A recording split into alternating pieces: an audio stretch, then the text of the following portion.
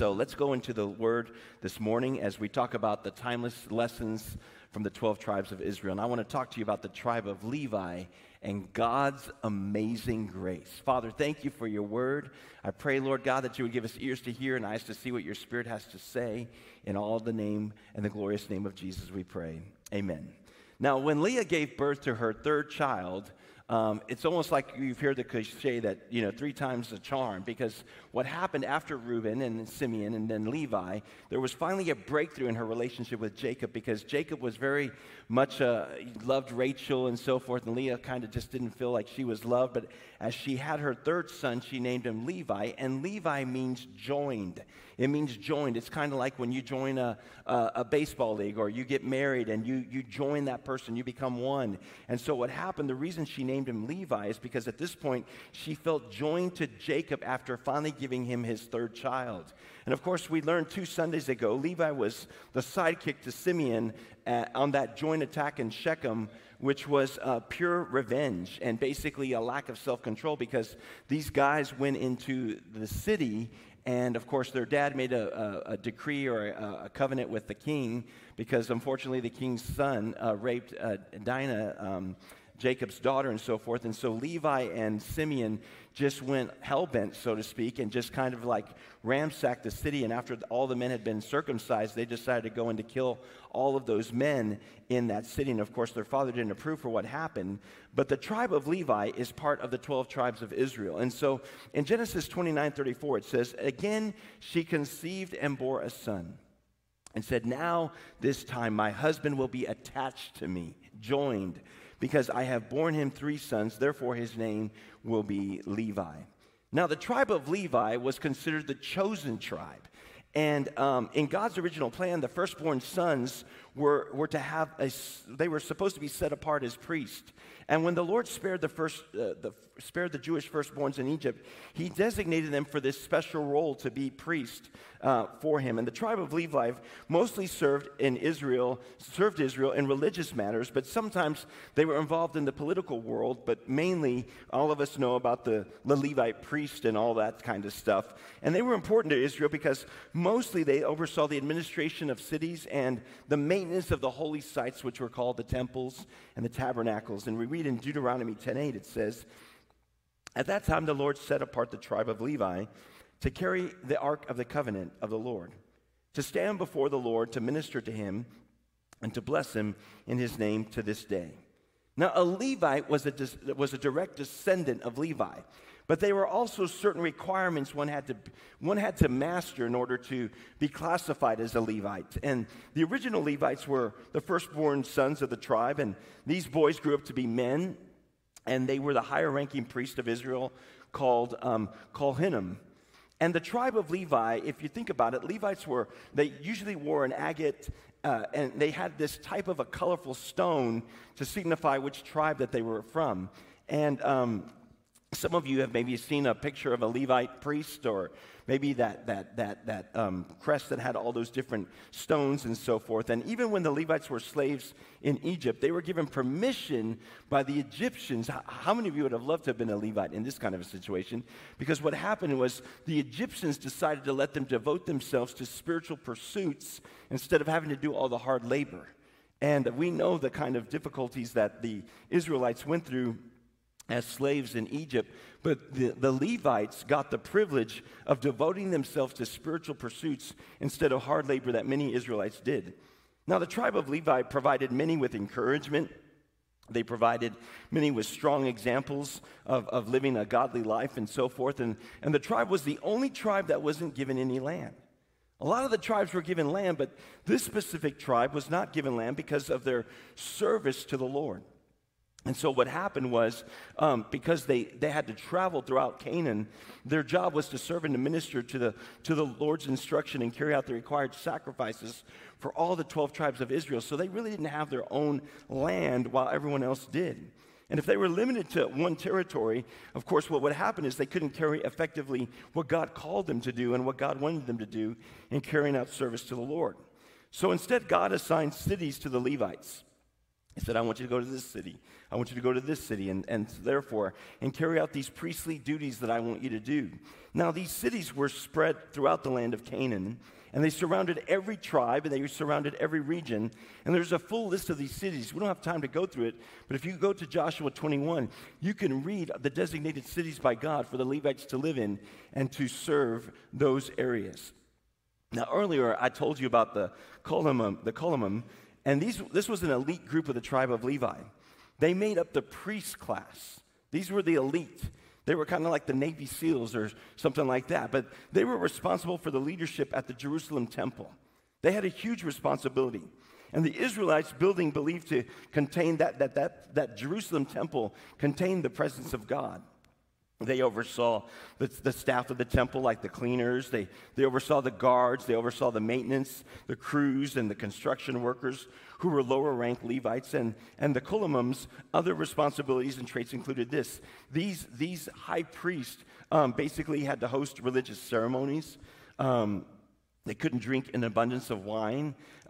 They could not defile their bodies by touching dead bodies. They could only marry certain women. They had to wear strict uniform while they were in the temple. They blessed the people of Israel during certain ceremonies, and they were not allowed to own any land or any farming or farming in that time. Other people of the tribe who were not part of the priest class held a variety of roles. Some of those roles were guarding the temple and guarding other religious locations and assets. Others were involved in singing, and they were part of the temple choir. Some of them helped relocate and transport or move religious artifacts. Others constructed and maintained holy buildings. And so there was a lot of things that people were involved in. And so in Numbers 3, 11 through 13, and 40 through 41, it says this, "And the Lord spoke to Moses, saying, Behold, I have taken the Levites from among the people of Israel, instead of every firstborn who opens the womb among the people of Israel. The Levites shall be mine, for all the firstborn are mine. Of the day that I struck down all the firstborn in the land of Egypt, I consecrated for my own all the firstborn in Israel, both man and of beast. They shall be mine, I am the Lord. And the Lord said to Moses, List all the firstborn males of the people of Israel, from a month old and upward, taking the number of their names. And you shall take the Levites for me, and I am the Lord, instead of all the firstborn among the people of Israel. And the cattle of the Levites, instead of all the firstborn among the cattle of the people of Israel." Now, most of you understand that in the Old Testament, maybe some of you don't, but in the Old Testament, God required a blood sacrifice. Everyone say sacrifice. It wasn't just any kind of a sacrifice, but a blood sacrifice to atone for the sins of the Israelites. Now, we all know about Pharaoh because most of us have seen the Ten Commandments with Charlton Heston and so forth, or we've seen flannel graphs growing up in kids' church of perhaps Moses and what took place in Egypt and so forth with the children of Israel. But we all knew that Pharaoh was stubborn. Pharaoh was a very stubborn man. He had a hard heart, and God eventually allowed the firstborn males in Egypt all to die. And because of that, Pharaoh's hard-headedness and refusal to let the Hebrew people go caused God to demonstrate his strength and his power. So the tribe of Levi became the sacrifice of thanksgiving. They became the sacrifice of thanksgiving for God delivering to the Hebrews the children of Israel. Oh, thank you. Thank you. I needed to have some salsa this morning. I forgot to get some. But basically, here's what happens in this situation. The tribe of Levi became the sacrifice of thanksgiving for God delivering the Hebrews to safety. And in exchange for the firstborn males and livestock, God took the Levites as a sacrifice for himself and dedicated the tribe of Levi to serve him. Genesis 46:11 says, Levi went to Egypt with his 3 sons, Gershon, Kohath, and Merari. During the time of Exodus, the Israelites grew greatly in number. This tribe began to blow up. It was during that time that the tribe of Levi would rise to its known prominence through the service to the Lord. They would right the wrongs of what Levi had done in the past. And their faithfulness to God was noticed, and their faithfulness to God was rewarded, as we'll see later on. But later, we learned both of a birth that would change history, and that was the birth of Moses. Both his father Amram and his mother were Levites, making him pure Levitical blood. And thus Moses and Aaron were direct descendants of Levi, the son of Jacob. Amram married a Levite woman, and they had 3 children, of course, Moses, Aaron, and Miriam. And the emergence of the tribe of Levi would occur soon after Israel's flight from Egypt in the desert of the Sinai. So I wanted to give you a little bit of a background of a little bit about Levi and a little bit about the tribe of Levi to kind of turn gears and kind of go from the here and now to the then and there. What is the application for the here and now from the then and there that we just read about? Number 1 is this, if you want to write this down. Chaos always starts when someone is grumbling. Chaos always starts when someone is in a grumbling mood or always complaining and blaming others for their misfortunes.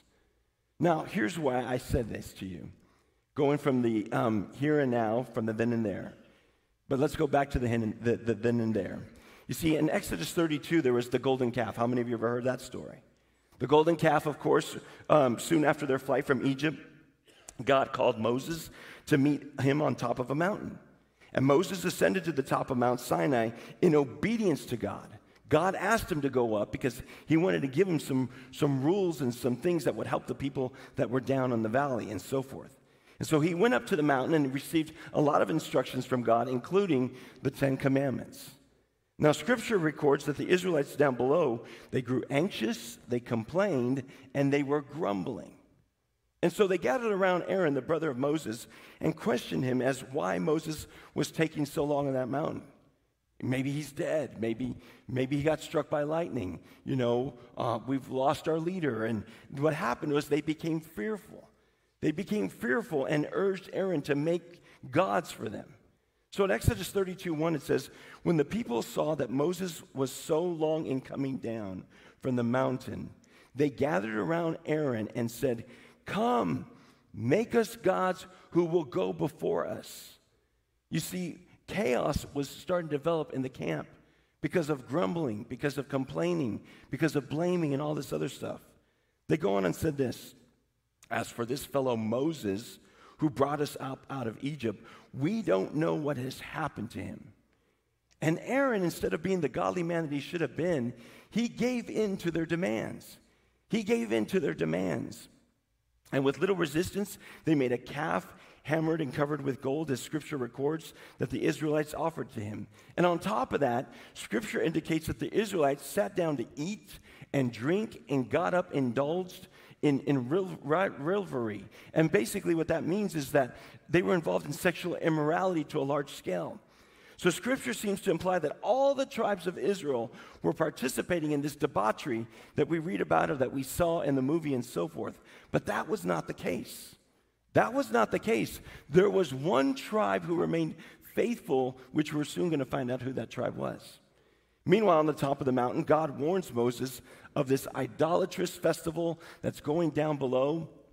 And he says, you need to go. You need to go back down.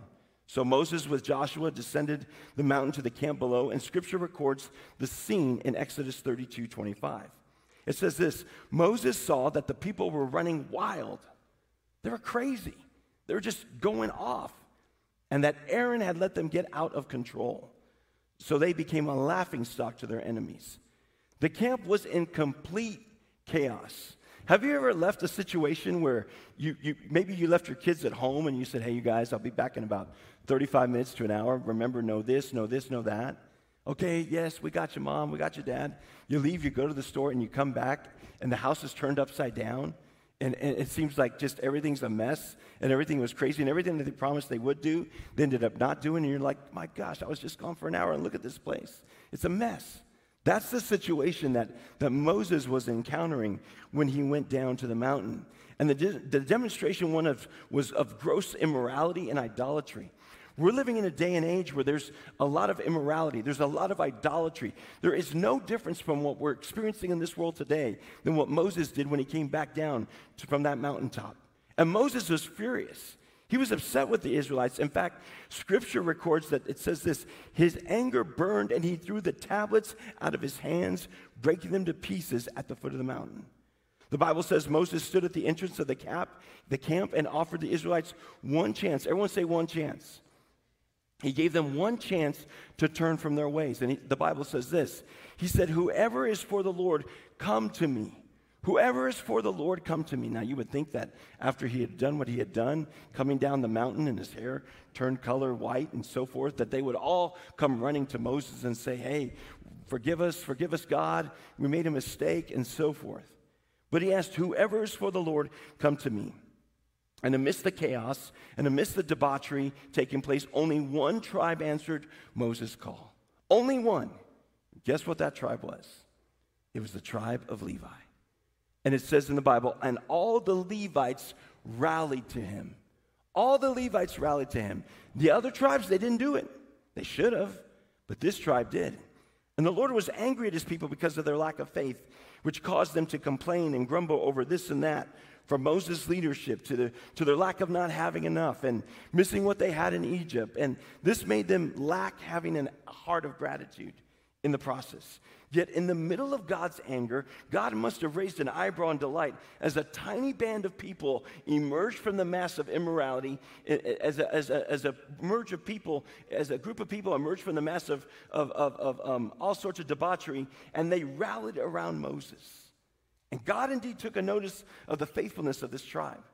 Remember, this is the same tribe whose father, Levi, did all these things that he should have never done, but he did. But he realized that this tribe, he could use them. These people had proven their faithfulness to him against the pressures of remaining with the other tribes of Israel. The tribe of Levi is the only tribe Scripture mentioned rallied to the call of Moses. The only one. Though the Israelites were the chosen nation of God, it was because of the faithfulness of these individuals. You see, friends, I want you to listen to me this morning. Some of you have been faithful and you're wondering, where's the fruitfulness from my faithfulness? It's going to come in God's time.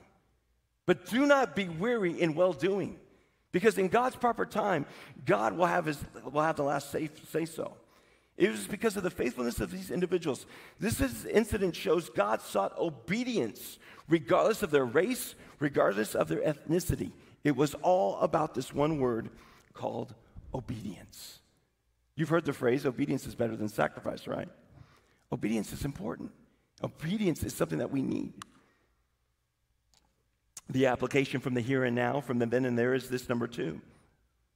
Spiritual blindness usually occurs when people reject God's truth because of their pride and their selfishness. Spiritual blindness usually occurs when people reject God's truth because of their pride and their selfishness. Isn't that what we're experiencing in America today? There's a spiritual blindness. It's even creeping into the church. Things that were once wrong are now right, and things that were once wrong and things that were once right are now wrong.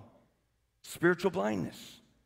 This should go without saying, but pride can be a tricky thing. I mean, there's nothing wrong with having pride over your kids or pride over this or that. I mean, there's certain things that you should be proud of, you know, living in America or whatever it may be or something like that. But pride can be a tricky thing.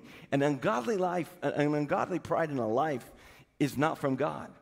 It may not always have the same flavor as you think it does, and sometimes even seemingly an honorable reason are masking something more serious or malicious in the nature if one is not careful with this thing called pride.